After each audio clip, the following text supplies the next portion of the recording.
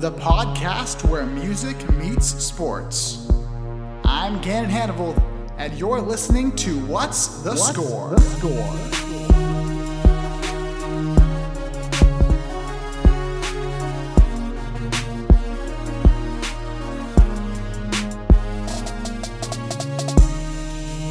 What's going on, Blaze Radio listeners? I'm Gannon Hannibal, and you're listening to What's the Score? That's the podcast and radio show where music and sports collide. We are making our way through the Blaze Radio's directors board with our guests. We have two left, and one of them is here today. It is productions director Jordan Spurgeon. Jordan, how are you doing? Gannon, thanks for having me on, man. I'm doing great. Just, I've been jamming out to some music and catching up on some editing today, so can't complain too much. I gotta say, it's kind of wild. We serve on a director's board together, and we spend probably multiple hours together every week in some capacity over Zoom or however we make things work. And I've probably met you twice in person, I think, total. I think we've met twice in person now, once for a meeting and once just to hang out. I think that's about it. It's super weird right now in 2020. Well, I know you're a transfer student here at the Kronk High School. You do sports journalism. You've got the show The Spurge that's on at 9 a.m.s on, is it Tuesdays? Wednesdays at 9 a.m. So make sure that's the day before What's the Score, so that works perfectly. If you guys want to listen to What's the Score on Thursdays, why not hit The Spurge on Wednesdays? Tell me a little bit about your show. Yeah, my show, The Spurge, I started it at community college 2 years ago, and it just kind of started as a sports show talking mostly about football and basketball, and I've kind of made it stay there. Now it's here at ASU. I was lucky enough to bring it on right when I transferred last semester. The former Sports Guide Games was amazing. It helped me get on the air right away. And I just always focus. It's pretty NFL heavy right now, being pre-recorded. It's hard to talk other sports. And now we've got the World Series wrapped up and the NBA's done. So it's pretty much an NFL heavy show. I just kind of break down all the games and give gambling advice now. That's kind of a new fold I've added because I think that's super fun. And I wish we could gamble more in Arizona, but we can't, unfortunately. So that's fun. But yeah, that's sort of the gist of the show. I just kind of talk by myself for an hour and just try to keep it entertaining and keep different segments rolling so it's not just blabbing forever. Yeah, I get that. Well, I come from a place where gambling is second nature, and that's Vegas. I got my Vegas pride. I know you're a California guy. You mentioned community college a little bit. Tell me a little bit about everything that led to where you are now. Yeah, it started in high school. I think I'm the typical sports journalism student, I guess, where it started in high school, played baseball 4 years, had a scholarship to a school out in Iowa, but I tore my UCL my senior year, and I didn't know I tore it. It just hurt, so I would take like 8 ibuprofens every game and just keep playing through it, and found out it was torn. So my family moved closer to the beach after my high school because I used to live about 45 minutes from the beach, and then we lived about 5 minutes from the beach, and so it came down to, do I want to go to Iowa in the cold weather and not play baseball this year and just recover, or do I want to stay 5 minutes from the beach and just go to the community college? So did that. And one of the first classes I took was a sports journalism class where we went out and did packages on high school football games. And I sort of just fell in love with it right then and there. It was something I always wanted to do growing up. At first, I used to be too shy, so it just kind of opened me up a little bit. And here I am 3 years later, still just kind of going about it, and took care of everything at community college and now representing at ASU. There you go. Well, it's crazy to me that you say you were too shy early on, because you wouldn't be able to tell that at all now. You're a personable guy. You've got yourself in a director position. What would your advice be to someone who feels like they're maybe a little bit introverted, but they're interested in the sports journalism field that's a little bit more extroverted? Yeah, it's definitely tough. I remember, I first thought of it in 7th grade. I had to do a project. I couldn't be a professional baseball player in the project. So I was like, okay, talking sports sounds fun. And then high school, I was always shy. And then senior year of high school, I kind of just met the right people. One game ended up having, my school name was Mesa. I ended up having the S painted on my chest and just was doing all the celebrations and stuff like that. And I guess, so getting back to the advice, it would just be to just get used to talking and just talk to people. And when you live in your dorms and you're at the elevators, don't just awkwardly go to your phone every time you see someone. Try to just, have a quick conversation like, hey, how you doing? How's the weather? Basic stuff like that, rather than just, going back to, oh, someone's here, let me look at my phone and see what's going on Twitter, and just kind of ignore them. And I think that really helps kind of get you in a conversational mode. And it's just good practice in general. Well, I know you just kind of mentioned the how sometimes you'll see someone in the elevator, you'll kind of nervously get on your phone. And Yeah. speaking of phones, we're in a field where you feel like you have to be on your phone pretty much 24/7. And I know that all too well as the promotions director. I'm always out on social media and doing things. And I know you make good use of social media. How do you juggle the duties as a journalist of being present on Twitter and Instagram or wherever it is, and trying to be present in your everyday life? Biggest thing is scheduling stuff, trying to set aside time to schedule certain things. So for me, like with my shows, I record them on camera. So I always cut up some clips and schedule them because I don't like just being on my phone all day. I used to be okay with it, but I've watched The Social Dilemma, and I know you have too. And that totally changed my whole process of how to do it. So I just kind of set aside a couple times a day to go and do that. And then during games, that's kind of the one time, like during big sporting events, it's the one time I let myself scroll through social media so that I can kind of still be engaged and, send my, at least I think, funny stuff during games or informative stuff during games that I notice, rather than just kind of getting lost in the trenches of social media. So I guess to grow yourself in this business, just kind of focus on posting and less on going through the depths of what's trending and all that stuff, because that can just lead to you forgetting to even post sometimes. I've definitely done that before. Yeah, I'm the same way. You mentioned I saw the Social Dilemma. That was disturbing to see as a promotions director who has to use social media for a living. I see that and I'm like, oh man, what did I get myself into here? Because I watched that probably what is it, a month into my job here at Blaze Radio, and so. No, it's a tough thing to juggle for sure. I know you're the productions director though, so you got kind of a wide array of jobs. You're the jack of all trades kind of man here on the Blaze Radio director board. But something I've seen you do very well so far is the website is looking better than it's ever looked. Tell me how that came together. Yeah, it's just something where I've kind of been thrust there. At my old school, I was the sports editor for our newspaper and at community college, and I ended up, it was the same thing. The website just was super old and outdated, and I kept saying, man, this sucks. And we still had a printed paper, so that was cool. But no one really picks them up. You'd go to replace them every couple of weeks and you'd see their stack is still exactly the same. So people are going to read your stuff online. And so I noticed, okay, we need to fix the website. So I sort of started messing with it there a little bit. Never really got around to completely changing it like I have with Blaze, but I kind of learned like what WordPress was like. And I remember when I was being hired, I straight up said it in the interview. They asked what I thought was wrong with Blaze, and I said, well, the website is like the worst thing I've seen. Like it's awful. And so I've just kind of been going step by step and learning things as I go. I'm not like a web expert at all, and I'm sure there's plenty of like glitches. Like I know the stream button, that by the time this episode comes out, you'll be using a new stream button. I promise. By the time this episode is out, you'll be using a new stream button. But no, I think learning everything you can. That's why we're here at school. I've taken that upon myself. I'm not working right now too much outside of little small jobs like Uber and all that. So I just try to learn everything I can. And I think adding that to your resume is really cool. So, and it'll help set Blaze up for the future, which is what I'm really doing it for. Cause now it'll be better for people after I graduate and all of that, which will be really awesome. Gotta love the selflessness. I'll say I appreciate it as someone who's younger in Blaze Radio. It'll be nice, in a year or two when I'm able to look at the website and say, hey, Jordan Spurgeon's footprints are still all over that thing. I obviously the website's looking nice. Productions director is looking great. You're off to a great start this year.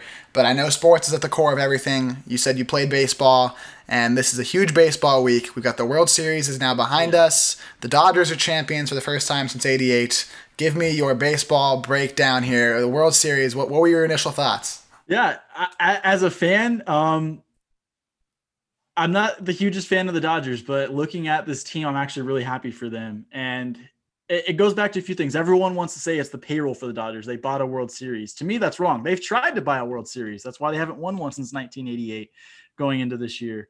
They hadn't won a World Series. They had a time 5-6 years ago where they went and bought everybody. They had Adrian Gonzalez and Carl Crawford and Josh Beckett. They took on a bunch of bad contracts, and it really set the team back because all those players aged out of those contracts really quickly.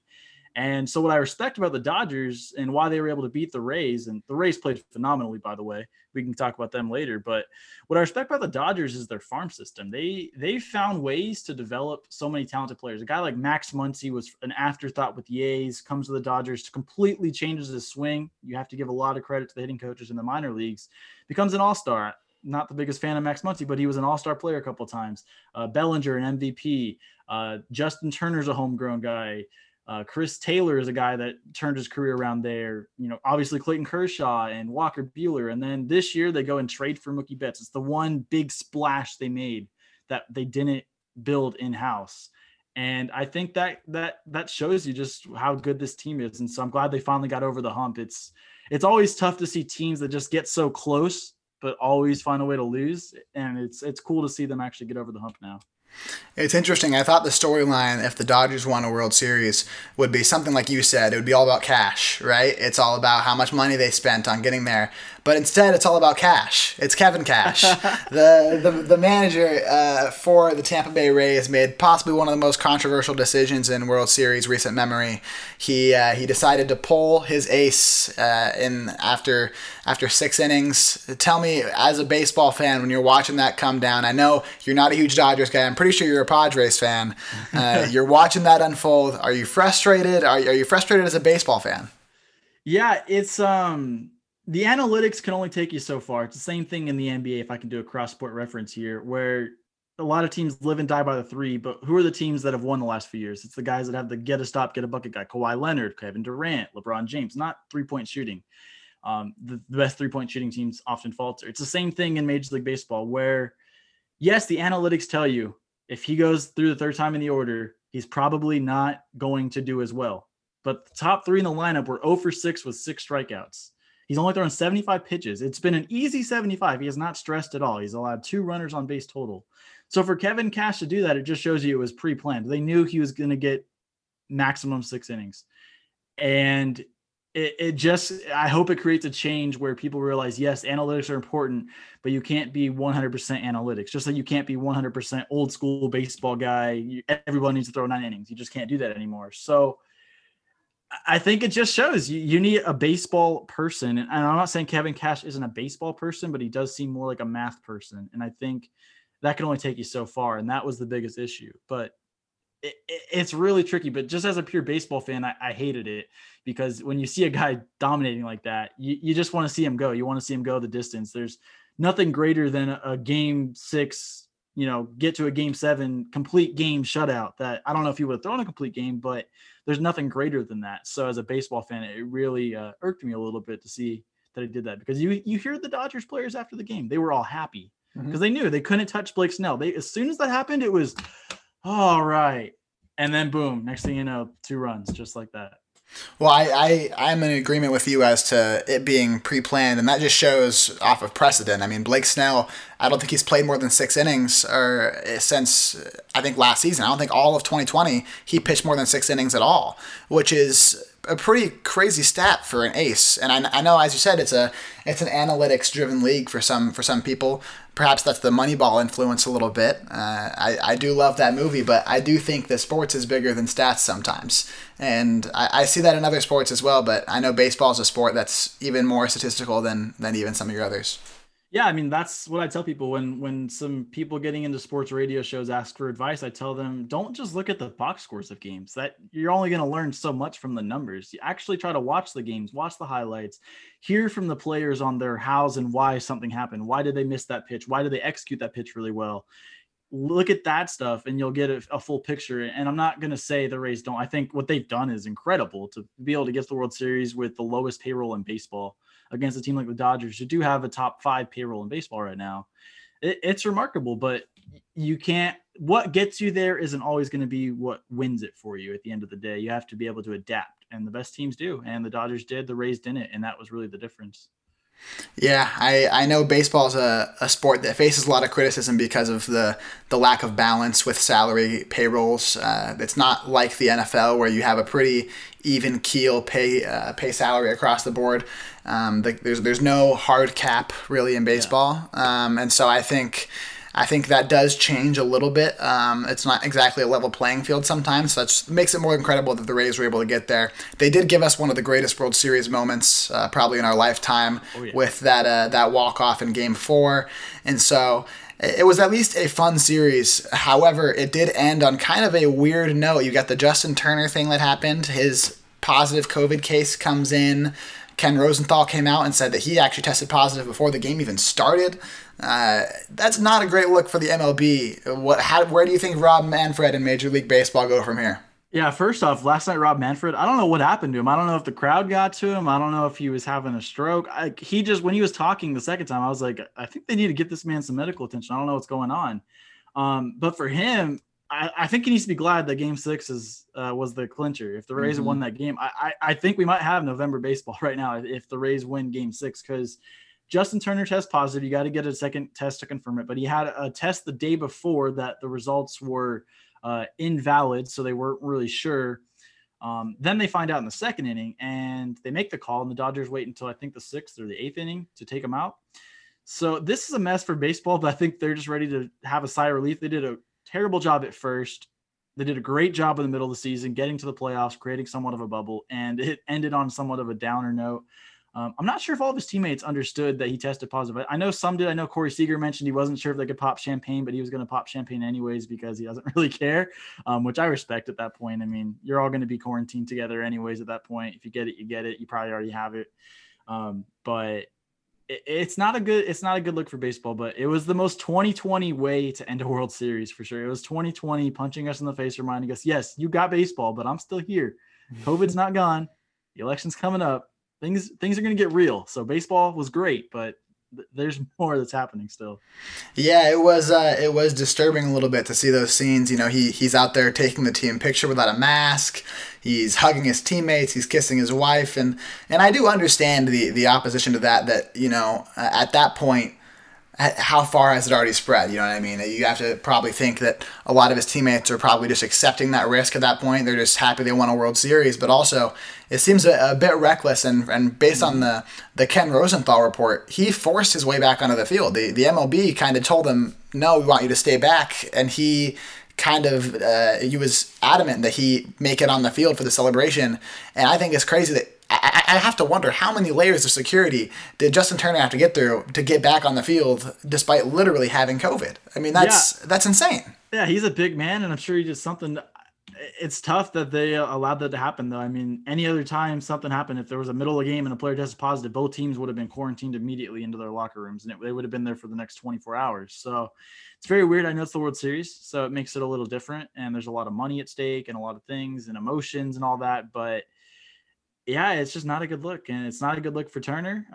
Obviously, you feel bad for him because I couldn't imagine winning a World Series. Like, Justin Turner has been there. Him and Kershaw have been there the longest on that team. They've been there for a long time now. Finally break through, and in Game 6, you find out you have COVID and you can't celebrate. It would be tough to overcome that, even though you need to look out for other people. And that's one of those things where I think he might be struggling with that.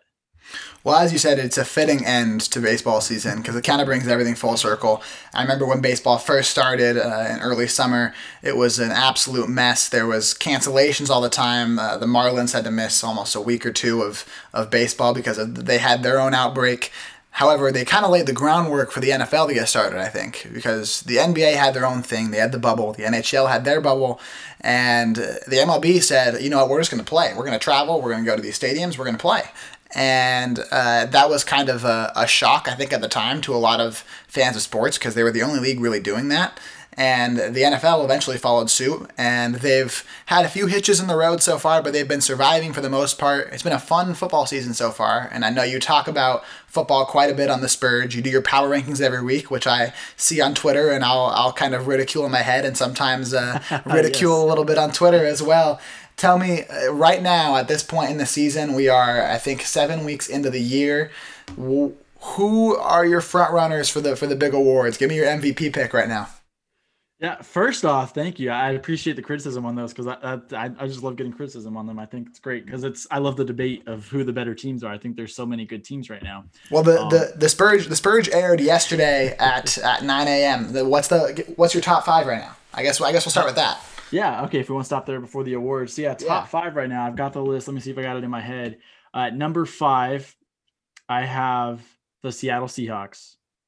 Okay. At number 4, I have the Baltimore Ravens. At number 3, I've got the Pittsburgh Steelers. They're going to play this week, so they could flip-flop.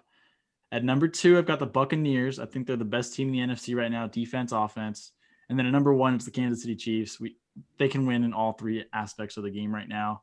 They have a loss to the Raiders, not a good loss, but I think they needed to get punched in the mouth once. I think teams like that coming off a Super Bowl need that loss to know, hey, we need to get off to fast starts. So right now, those are my top 5. And so if we look at that, it'd probably be Chiefs Buccaneers in the Super Bowl, but there's still so much that could change till then. A couple shockers there that I feel like I should comment on. The Steelers, they are undefeated right now. Yeah. And they're coming off of a huge win. They took down the Tennessee Titans, who were undefeated going into that game in a hard-fought battle. What puts the Steelers at 3 for you behind the 1-loss Chiefs and 2-loss Buccaneers? Yeah, for me, I really like the roster. I think they're set at wide receiver. Chase Claypool's been amazing. Juju Smith-Schuster's had a down year, but still been clutch at times. Deontay Johnson's great. They're all young and explosive. James Conner's really good. I like the offensive line. The pass rush is the best part of the team by far. Secondary does a good job. So everything they do, I think they do it right. But I think Ben Roethlisberger is the limiting factor. I never thought I would say that with this team, but I think he's the limiting factor on this team. I think he's made some weird plays here and there. I still think not that he's not gripping the offense. Obviously, he runs this offense. He knows the offense like the back of his hand. It's been the same for a while now. I just think I don't know if I trust him in the biggest moments right now. I think he's one of those older quarterbacks that hasn't quite aged appropriately. I don't think he's bad. I just don't think he was what he was, and he's not even close to what he was before. So I have to wait and see on him. Now, if they go and take it to the Ravens, we're going to reevaluate things, and they're probably the best team in the NFL because the roster right now is the best roster in football. Them and the Ravens have the best 2 rosters, in my opinion, top to bottom. So I just need to wait and see, can Ben Roethlisberger do it? And he did it against the Tennessee Titans. I think the defense did a lot, but he did it as well. But they let the Titans back into that game. I was impressed by what I saw with Tennessee there. So it's interesting, but the Steelers, I just have to wait and see with Ben Roethlisberger. He's the question mark still for me. The other thing that jumps out to me in that top 5 is you've got Seattle at 5, and notably Arizona is not above them. The Cardinals are coming off of a big win against the Seahawks. Granted, it was a lucky win, perhaps you could say. They kind of caught a few breaks there in overtime. However, they're 5-2. They're riding a win streak. They've got Kyler Murray, who's on track to be potentially the first 4,000-yard passer and 1,000-yard rusher in NFL history if he can keep moving at this pace. Why are the Cardinals below the Seahawks for you right now? I'm all in on the Cardinals, and before the season, I picked them to be a playoff team, and I still think even in the NFC West, they have a legit chance to make it to the playoffs this year. For me, despite beating them in overtime, I didn't like what I saw down the stretch, and I know it ended up working out for them because Russell Wilson just had a really bad game, which isn't going to happen very often. But I feel like the Cardinals are still just a little bit sporadic on offense with some of the way they manage the ball. I think Kyler Murray is getting better each week, and he's going to be one of the top 5 or 6 quarterbacks in the NFL by the end of the year. I think he's that good. I'm not sold on how young this team is yet. I'm just not quite sold on them being able to beat a team like Seattle consistently. And it's important to note too, Seattle has the worst pass defense in football right now. So everyone's lighting up the Seahawks. Eventually they're going to find a way to lose. You can't just have Russell Wilson pulling off miracles every single game. He's human. He's going to have a 3-interception game every once in a while, especially when his defense isn't able to stop anybody. So the Cardinals are playing really well right now, and they're going to keep climbing the board, I think, especially when they play teams outside the NFC West. But I still think right now, because of how Russell Wilson is playing, I still think the Seahawks are slightly better than the Cardinals, but it's a close race.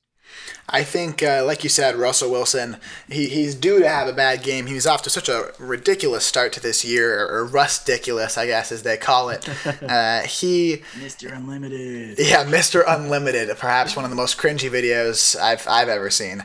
However, he has been pretty unlimited in his ability to win close games this year. He broke the hearts of me and my fellow Vikings fans out there. He's done it to the Patriots. He's pulled out some really narrow victories this year. Did not have the magic in Arizona. I know he was an MVP frontrunner just a few weeks ago. Perhaps he's fallen from grace a little bit, and that's how we can bring a full circle here to the awards pick. So who was your MVP pick right now? Right now, I'm still rolling with Russell Wilson. Kyler Murray's a close second for me.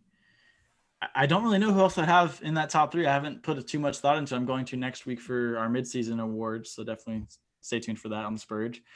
Quick promo there. Gotta love the promo. Gotta have the quick plug. But right now, I still think it's Russell Wilson's award to lose. One bad game in an MVP season is okay. Now, if he has another performance like this, it's going to hurt him. But Josh Allen's fallen off completely. He's not on that list. Mahomes has a chance to creep back into that list because he gets sort of the LeBron treatment right now, where he's so good that people aren't going to vote for him for MVP. They're going to go for the better storyline, and he's never going to repeat that 55 touchdown performance, 5,000 yards. I mean, eventually he might, but it's not going to happen this year. So right now, I still think it's Russell Wilson. I think what he's doing in Seattle, they shouldn't even be a playoff team, in my opinion. The roster's not good enough to be a playoff team, but Russell Wilson's so good that he's going to carry them to a division win more than likely, unless they really blow it. So that's why I think he deserves to win MVP. And he's never won a vote, so he has that going for him because, like I said, they love storylines. It's a perfect fit for Russell Wilson this year. Well, Russell Wilson could also be, I think, kind of a victim to that LeBron James treatment that you brought up with Patrick Mahomes, where we've become so numb to them being so talented and so consistently valuable that I think at some point you forget how good they are. And I think Russell Wilson's getting close to that category right now because we're getting so used to his heroics that it almost feels like it's not even abnormal anymore. And I think that's something to consider. And in terms of storylines, here's my storyline for you. And it wouldn't surprise me if this storyline continues and becomes something that we really look at down the stretch. And that's Tom Brady. And I know that's something absolutely crazy to think about, that this guy, well into his 40s now, on a completely new roster, granted he's got some of the best weapons in football, he tosses 369 passing yards and 4 touchdowns in Vegas last week. And he is willing the Buccaneers to potentially the top of the NFC if they can keep this momentum rolling. Do you think Brady could find himself in the MVP conversation despite being 43 years old? I think it's possible if he gets somewhere close to 40 touchdown passes and close to over 4,000 yards. I think it's possible. Now they're going to say, especially if the Antonio Brown thing works out, that he has 3 number 1 receivers and a tight end that's a Hall of Famer and everything around him and a great defense. But you look at what he's done just the last 2 weeks, and it's remarkable.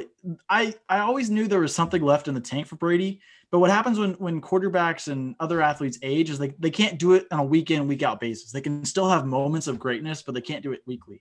We've now seen him do it 2 weeks in a row. And if he continues to do that week in and week out, and he just continues to get better and that passer rating increases, he's the 3rd highest passer rating in football right now behind Wilson and Rodgers. No one would have guessed that heading into the season, except for, I think the only person I thought maybe predicted that I saw was Maurice Jones-Drew said he was going to be better than 2007, which is just ridiculous because it's not going to happen.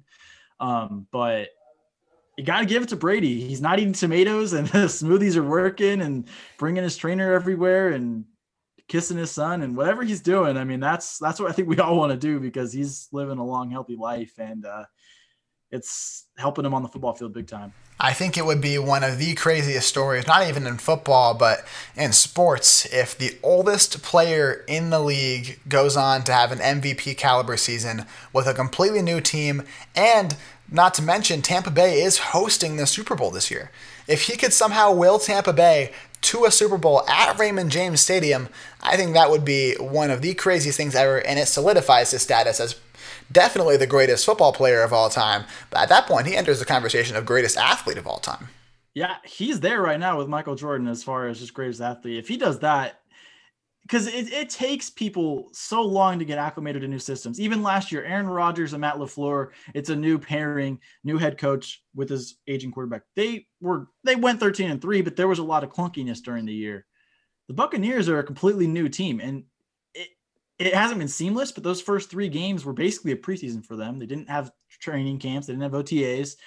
Brady had a lot of, I guess, illegal workouts in Tampa Bay on a high school field where they were bringing in the helicopter to see, but that's just who he is. You can't knock him for it. Hopefully he didn't get anybody else sick. That would be really bad during all that time. But from what I've heard, he never got anybody else sick. So that's the good thing.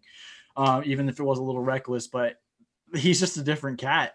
And I think that's the greatest storyline if he's able to do it. When quarterbacks or players switch teams that late in their career, to just be able to go and change the entire culture immediately. And then by 7 weeks, everyone starts saying, wow, they might be the best team in the NFC. 7 weeks in, people are already saying this team's the best team in the NFC right now. It's not close. The Packers got smoked by them. The Saints aren't the same team that beat the Buccaneers in week 1. They look really different right now. That's an interesting matchup in week 9. So the story is remarkable right now with Tom Brady. I think it kind of reminds me of the year that I got into football. It was when the Vikings acquired Brett Favre. That was like the first year I remember watching, and I remember thinking, okay, Brett Favre coming off of one of his worst seasons, which is what Tom Brady had last year. Despite having a good regular season, he did choke in the playoffs, and it wasn't his best statistical year. And he comes into onto a new team with great weapons. I remember that 2009 Vikings team. They had options to throw to for days, and he had a huge running back to lean on. And I think that's kind of what this reminds me of. Is it almost feels like a team of destiny of sorts. They've surrounded the right guy, the right leader with the right weapons. And I was a huge skeptic of the Buccaneers going into this year, but I think you got to give a lot of credit, and arguably even the most credit, to Bruce Arians. I think he's done a great job coaching this team, and obviously he's one of the greatest offensive minds in football, but he's proven to be a good leader as well, because to bring this group of guys together, and especially if they're able to bring in Antonio Brown and have him join the fold seamlessly, that would be one of the biggest feats I've ever seen in football, to pull this group of guys together like that. Yeah, if he does that and Antonio Brown works out for them and he doesn't cause problems, he doesn't start missing meetings, he doesn't start acting, crazy on the sidelines, Bruce Arians has to win Coach of the Year, especially if they win 12, 13 games, win that division. He deserves a lot of credit. His coaching style is completely opposite of Bill Belichick's, and I think Brady is embracing it. But at the same time, we've seen a couple frustrations with them. We saw it against the Bears. I think they had like 8 or 9 penalties in that game. That doesn't happen in New England, and Brady is realizing, okay, I have to get used to that.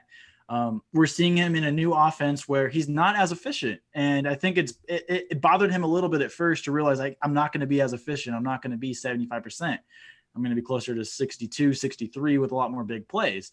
But now they're sort of mixing and matching. And so the fact that it's working is remarkable. And real quick, that 2009 Vikings team, I remember wanting them to win so bad. I loved Brett Favre growing up, him and my dad. My dad grew up a Vikings fan. So like that year was just like incredible. I was so heartbroken when the Saints beat them. That was a crazy year. He was so good that year. That was easily Brett Favre's best year, and he was 41. He was the first one to just sort of defy age. And the next year, they lose the stadium, and he just didn't work out. It just couldn't repeat that. But that year was so incredible with Brett Favre and the Vikings. It was such a heartbreaking finish, man. I still have some bad blood, a little bit of ill will towards Greg Williams and Sean Payton and everything that they did to pay the players against Brett Favre and the Vikings. That one, I have a little bit of bitterness, but also the Saints, I think, are kind of they get to look up to the Vikings now, because we've got the Minneapolis Miracle to hang over their heads, and we also have last year's Kirk Cousins ridiculous rabbit out of a hat performance down there in New Orleans too. So I think the Saints and Vikings were kind of even. However, it still hurts a little bit that they got to win the Super Bowl that year.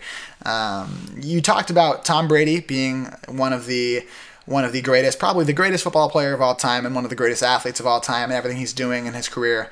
However, we also talk music here on What's the Score, and I asked you about your greatest artists, the guys that you think are wonderful, and I like the names on this list that you sent me, and then we'll go right through it. The first one that jumps out to me, Chance the Rapper. I love Chance. We love talking rap music on this show. We've talked to Mac Miller, we've talked to Kendrick Lamar, we've talked to Drake. Chance is a guy that I haven't got a chance to get into quite a bit yet. Tell me, where did your fandom for Chance the Rapper begin? Yeah, it started with Acid Rap. When that album came out, I remember just playing it all the time. I was on the bus to school with friends, and we'd be playing it in the back and just having a good time. And to me, it was so different the way he rapped. It always felt different at first. And I just really started liking it. And I've really liked everything he's put out since. I know it's a little bit less hardcore than Acid Rap maybe, but I've just always really enjoyed Chance the Rapper. He's just different than most rap that I grew up with.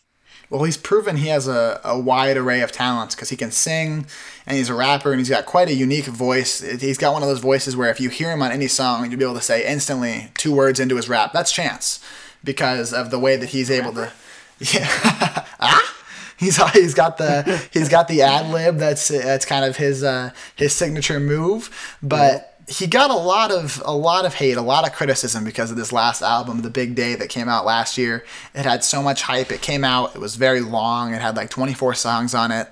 A lot of it is about how much he loved his wife and how happy he is with his life and spending time with his daughter, and it's a lot about family values, and it got a little bit redundant at times. What were your thoughts on that album? Because I know it faced quite a bit of scrutiny.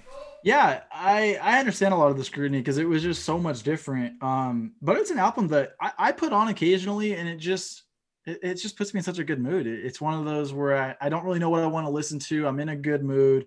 You know, maybe I just had a great FaceTime call with my girlfriend or whatever. And yeah, I understand the flat because it's different than what he's put out, but I actually really enjoyed it. I am all for like artists putting out music that is totally like not their base. I think that's so incredible because it's just showing you how talented they are. Because there's nothing worse than the rappers that, you know, Justin Bernardes on Twitter or on Instagram can just instantly sound like them all the time because that's how they sound every day, all the time. It's exactly what they rap about, exactly what they sing about. If you don't know what I'm talking about, by the way, people, Justin Bernardes, look him up on Instagram. Funniest guy ever out there. He impersonates all the rappers. But yeah, I actually really enjoyed that album. I still listen to it pretty decent amount. How about you? Oh, there's a few songs out on there that have really stuck with me for sure.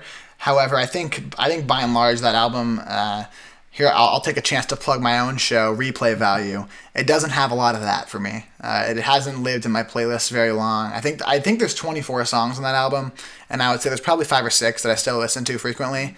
I know he collaborated with Death Cab for Cutie on a song on there called "Do You Remember?" That is one of my favorite, just nostalgic songs. I think it's the piano melody on that is awesome. The chorus is awesome. He's got a line in the second verse of that song where he says, "I used to worry about the 27 club, and now I want to make it to the 27D club." And it's such a simple line, but for some reason I always loved it. And there's a few songs on that album that I think are very good and get overlooked because of how the rest of the album was perceived. And then Hot Shower was the dance craze there for a little bit. I remember some of my I used to do these sing-alongs in my car. I would kind of offbeat rap everything or sing everything while I was driving with like my phone up on the dash, and that was a song I would always do the dances to, I just for think fun. I think ironically, I liked that song, and then at some point I unironically liked that song. Like it's just one of those songs where if you're listening to it, it's almost impossible to not dance. Like it's just the way it's so Yeah, bouncy and it's catchy as hell, and that's definitely a song that'll stick with you more than once, even if you like it or not. yeah, no, Well, yeah. we'll look at the rest of this list though, because we're about to go a completely new direction. We start with Chance, who's got rap music for all sorts of genres. He's got some fun rap, some really religious rap, and then he's got some rap music that really is pointed at his wife and his family life, that kind of thing, some more wholesome stuff. And now we're going a totally new direction, and we're going away from rap into rock, and this is something my dad will appreciate because this is his favorite artist of all time, and that's Tom Petty. Yes, Tom Petty is amazing. That was the first artist I fell in love with as a kid. Always loved listening to his music. I would always be singing "Free Fallin'." That was always a song that was like the first song I ever knew, like word for word as a kid, like 5, 6 years old. Always sung it. My dad had all of his vinyls, so we were always playing it in the garage, like working on stuff or whatever. So Tom Petty to me was just one of like my favorite artists. It's hard to like really hone in on like what it is I love about him. The way his music comes out to me just is so nostalgic for me. That's why he's still on my list to this day. And I still don't listen to him all the time, but it's on many of my playlists, and it definitely gets me in my feels sometimes. Oh yeah, it's plenty nostalgic for me as well. Like I said, Tom Petty's my dad's favorite artist of all time, and it Shout out. just yeah, there we go. Shout out to my dad. I'm sure he's listening somehow. If he's not, my mom will screen record this and show it to him or something. I think his music was always on in the car if I was with my parents or at all. And now there's a Tom Petty radio station on Sirius XM that even to this day, I think anytime I get in the car with my dad, that's going to be on for sure. It's just he's got such a very deep discography where it's like over the course of really probably 2 decades he was consistently putting out songs that made it to the radio that even if you're not a Tom Petty fan and it's just Yeah. crazy. Like I don't think as a child I ever really like sat down and was like, oh, I'm gonna listen to Tom Petty. But then I look back and I recently got his greatest hits on vinyl, and I'm looking at the track list, and there's like 25 songs on there, and I know every single one, word for word. And it's just because of how often it was played for me as a kid, and how often his stuff is on the radio and in movies and all that. And so I think his presence as a cultural icon is definitely established. Yeah, and it's definitely like you said, it's more hidden. I don't think people realize like you say, "Oh, you like Tom Petty?" They're like, "Who?" And then once you start playing them some songs, you're like, "Oh, Okay, yeah, I know Tom Petty. So like he was just one of those that always put out great music that maybe wasn't the most famous, but it's all music that everybody knows, and even people in our generation know the music for the most part. So yeah, Tom Petty is like you can never go wrong listening to pretty much any of his albums. Do you have a favorite song of his? For me, it's probably "Running Down a Dream." Okay. I think that was one of the first songs that like I've always been a dreamer, and it kind of sticks with me. Just all the lyrics, just stick with me. Mine would probably be Mary Jane's Last Dance. Great song. I don't even know if it's lyrically. I don't think I can even say that, but I would say it's more so just because of the nostalgia of that melody to me, and I think it's such a catchy and addicting song that isn't catchy in a way that it's like it ruins the rest of your day, but it's catchy in a way that it captures a cool moment for you, and I think that's what I like about that song and a lot of his music. Yeah, not catchy enough either for TikTok to get a hold of it either, so that's good. Yeah, that's always if TikTok gets a hold of Tom Petty, man, then we are in trouble. I know he passed away a few years ago, and that was a pretty huge moment for my dad, who's a huge Tom Petty fan. It happened the same year that Chester Bennington, the lead singer of Linkin Park, passed away, and that's my favorite band of all time. So I got to kind of empathize with that. I think that's kind of a where would you win moment. Do you remember finding out that Tom Petty had passed? I think I was just sitting around on my couch, and I saw it on Twitter, and I just called my dad, and I was like, "Oh, did you hear the news?" He goes, "What?" I'm like, "Yeah, Tom Petty passed." He's like, "No way," and we were just talking about it. We just started listing off like some of our songs, and then like I think the next 3 or 4 phone calls we had, we both were just talking about like, "Oh yeah, I forgot about this album. I forgot about this album," and it just kind of I heard about it. And I was like, oh man, that sucks. I wasn't like heartbroken, but like I was like, okay, that sucks. And it just kind of like got me back into his music. I think that's what happens with me a lot. I think sometimes like I get down and then okay, I'm gonna listen back to like some of their best things and kind of find music that I forgot about. So that was really my Tom Petty like death experience, I guess. I think that's what often happens when artists pass is their popularity sees a quick spike for sure. I know like I didn't get into Mac Miller really till after he passed.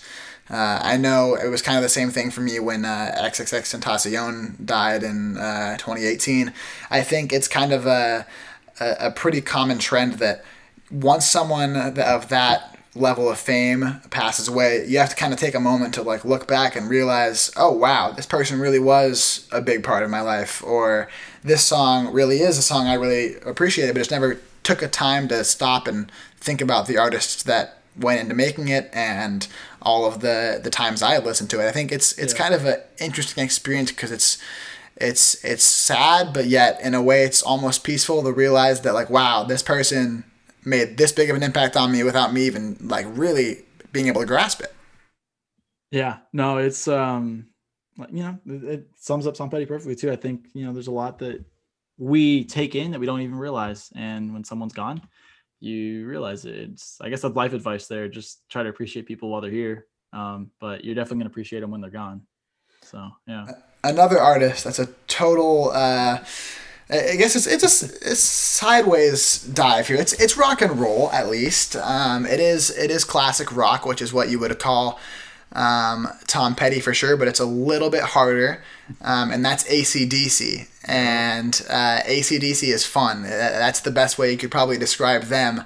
However, we lost Tom Petty, and then AC/DC had their own kind of passing and a little bit of change in the middle of their years. It was after Bon Scott passed, and then they moved into the Brian Johnson era a little bit. Do you have a favorite era of AC/DC? Because they kind of got all over the place, but they were always kind of there.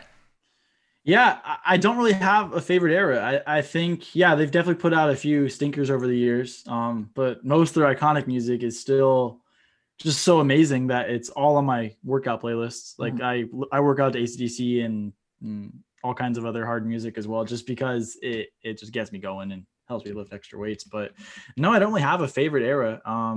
All their old stuff is great. I even like some of the new albums. I heard their new song Shot in the Dark. They have a new album coming out November 13th, I think.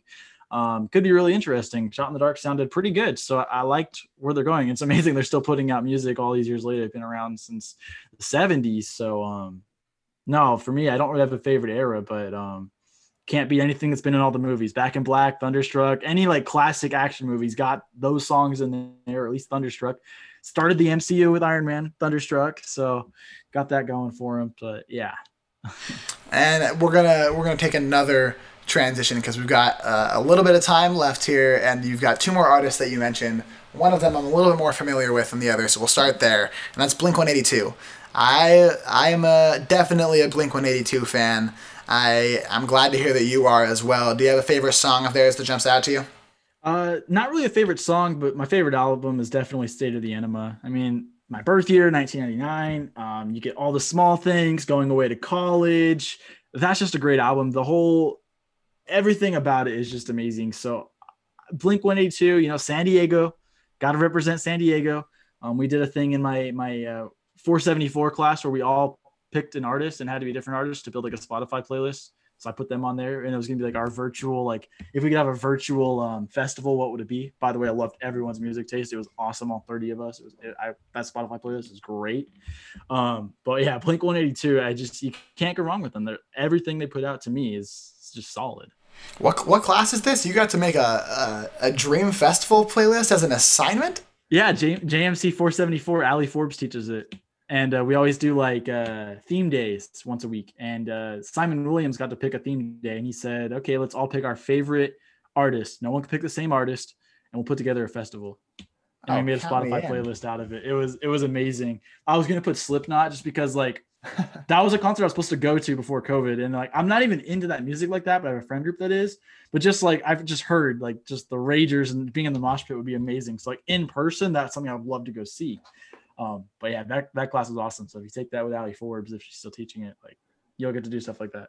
I think the only mosh pit I've been able to be a part of was I went to a Ski Mask the Slump God concert last year. And let me say, that was one of the most bizarre, violent, just absolutely unforgettable experiences in my life. Something that I don't even know was safe pre-COVID. It seemed absolutely reckless. There was people crashing into one another. I was like dripping with sweat at the end. I think when the first song started, I was with like 5 or 6 friends, and by the end of the show, I was by myself. Like it was crazy how you got pushed around in there. And he had 2 video screens in the back where they were just showing a constant loop of gory scenes from movies.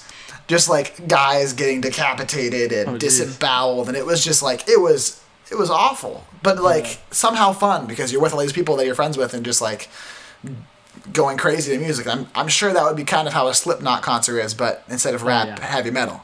Yeah, I'm sure that's what it would be. All my friends said they do it. They're always sore after for days, and they just said it was like the greatest thing ever. And yeah, I'm not even like into like that genre of music too much, but that just sounds fun, and I can mess with Slipknot. Slipknot's like the boundary for me, I think.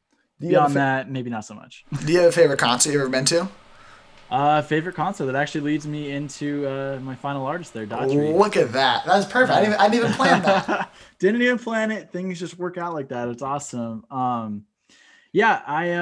honestly in high school never really got the chance to go to many. Just the Balloon and Wine Festival in Temecula because my baseball team would work as the cleanup crew. So like half the time I would just take my cleanup shirt off and just go enjoy it. And then when it closes, I'd help clean up the trash and all that. But during it, I wasn't cleaning up trash. I was just enjoying the music, of course. I'm not going to clean trash during the event. What the heck?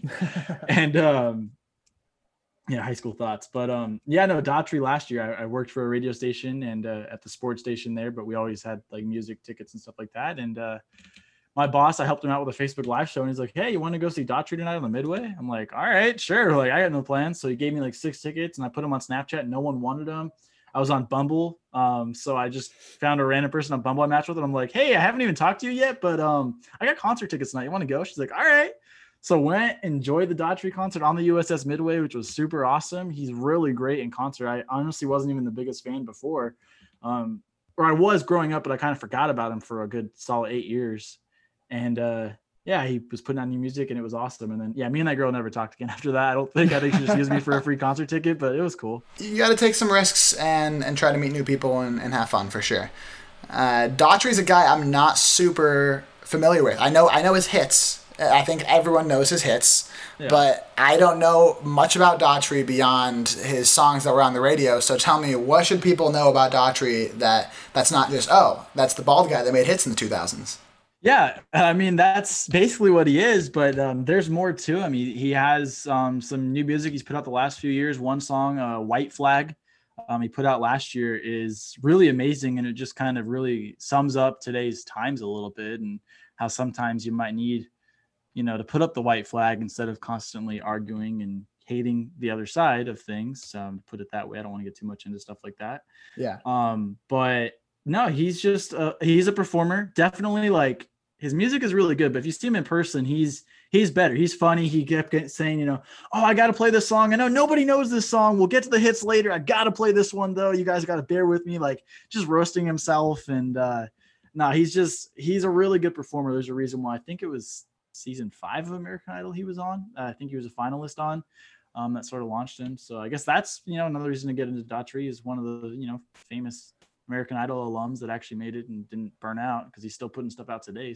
So yeah, that's really it. I mean, the hits are always a go-to, but he's got a lot of other hidden gems, I think. And White Flag from his new album, I forget the name of his new album. I think it's Battleships. Really, really good. It's a great album. I love when artists are able to have kind of like a self-awareness a bit about their reputation. I think that's always fun. When people are kind of aware of their status within the music industry, whether they're a one-hit wonder or a meme, or like, I think even Nickelback has like come out on Twitter sometimes and kind of roasted themselves a little bit and been able to take a joke and have fun with it. And I think that shows a lot of character, and that honestly makes me respect an artist quite a bit more. It makes me want to get into their music a little bit. So that's kind of cool to hear that he did that at his shows. Yeah, no, and it's he's the kind of music too. If you haven't listened to Daughtry too much, just when you're driving around, if you're gonna go on like an hour drive somewhere just by yourself, and you feel like you're cruising, whether it's you're going through a breakup or you're feeling good, you'll get a mix of both emotions there. Yeah, no, the self-awareness though is definitely great. I mean, nothing greater than what's the artist's name? He dropped Oppa Gangnam Style and then just dipped. Like, that's like, I respect artists like that. Like, they just drop like one hit and then they go back to wherever they came from, and they just living off whatever they made off that, and that's it. Like, I respect stuff like that too. Hey, we will accept zero Psy hate here on Oh no, he's great. That's why I think it's amazing. That's right. If anyone ever, so I'm glad you said you were on board. If anyone were to come on here and say, "Hey, no, I'm anti-Psy, the guy who did Gangnam Style," I would have to kick them off the show. They would never come back on What's the Score again. It's a very we have a strict pro Gangnam Style policy here on What's the Score. We're getting about ready to wrap up the show. Before we get out of here, Jordan, I know you've got the Spurge on every Wednesday. Here's your elevator pitch right now. Someone's listening. They've never heard the Spurge before. Go. All right, you've never heard the Spurge before. First off, you're going to hear me roast myself at least 3 or 4 times throughout the show. I'm going to stumble at something. I'm going to roast myself. I don't edit that out. I know it's pre-recorded, but I'm not going to edit that out. So you'll laugh a little bit. If you missed everything from the weekend of NFL games, you'll tune in. I play a 3-word game. I describe each game in just 3 words, kind of a rip of Colin Cowherd, but I make it my own. So you can kind of get the gist of everything. You get my power rankings, and like Gannon, you can kind of make fun of them or disagree with them in your head or come at me on Twitter. That's always fun. But yeah, no, if you want everything, it's just NFL right now. I don't get too much into speculation. I don't really care about speculation a whole lot. Every once in a while, it's fun to dig into that. But no, I just break down everything and give you my thoughts, and you can take with those thoughts what you want. Yeah. Well, I'll be tuning in to the Spurge next week. I know you can go follow you on Twitter. I think is it the Spurge on Twitter as well? It's just at Spurge_. Yeah. There we go. So follow Jordan on Twitter. Check out everything he's got going on. I know he's crushing it as a productions director and as a sports journalist, and so we're happy you were able to come on the show today. And I'm sure we'll have you back on again, maybe next semester or something like that. Awesome. What's the score? There you go. I gotta end it on a question. This has been What's the Score? That's the podcast and radio show where music and sports collide. Make sure to tune back in next Thursday at 4:30 when we'll have a brand new guest. Maybe it'll be Ethan Jordan, the last director. I can collect the final Blaze Radio Board of Directors Infinity Stone next week. Who knows? We'll see. But I'm happy we got a chance to have Jordan Spurgeon here today. We'll see you again next Thursday on Blaze Radio at blazeradioonline.com.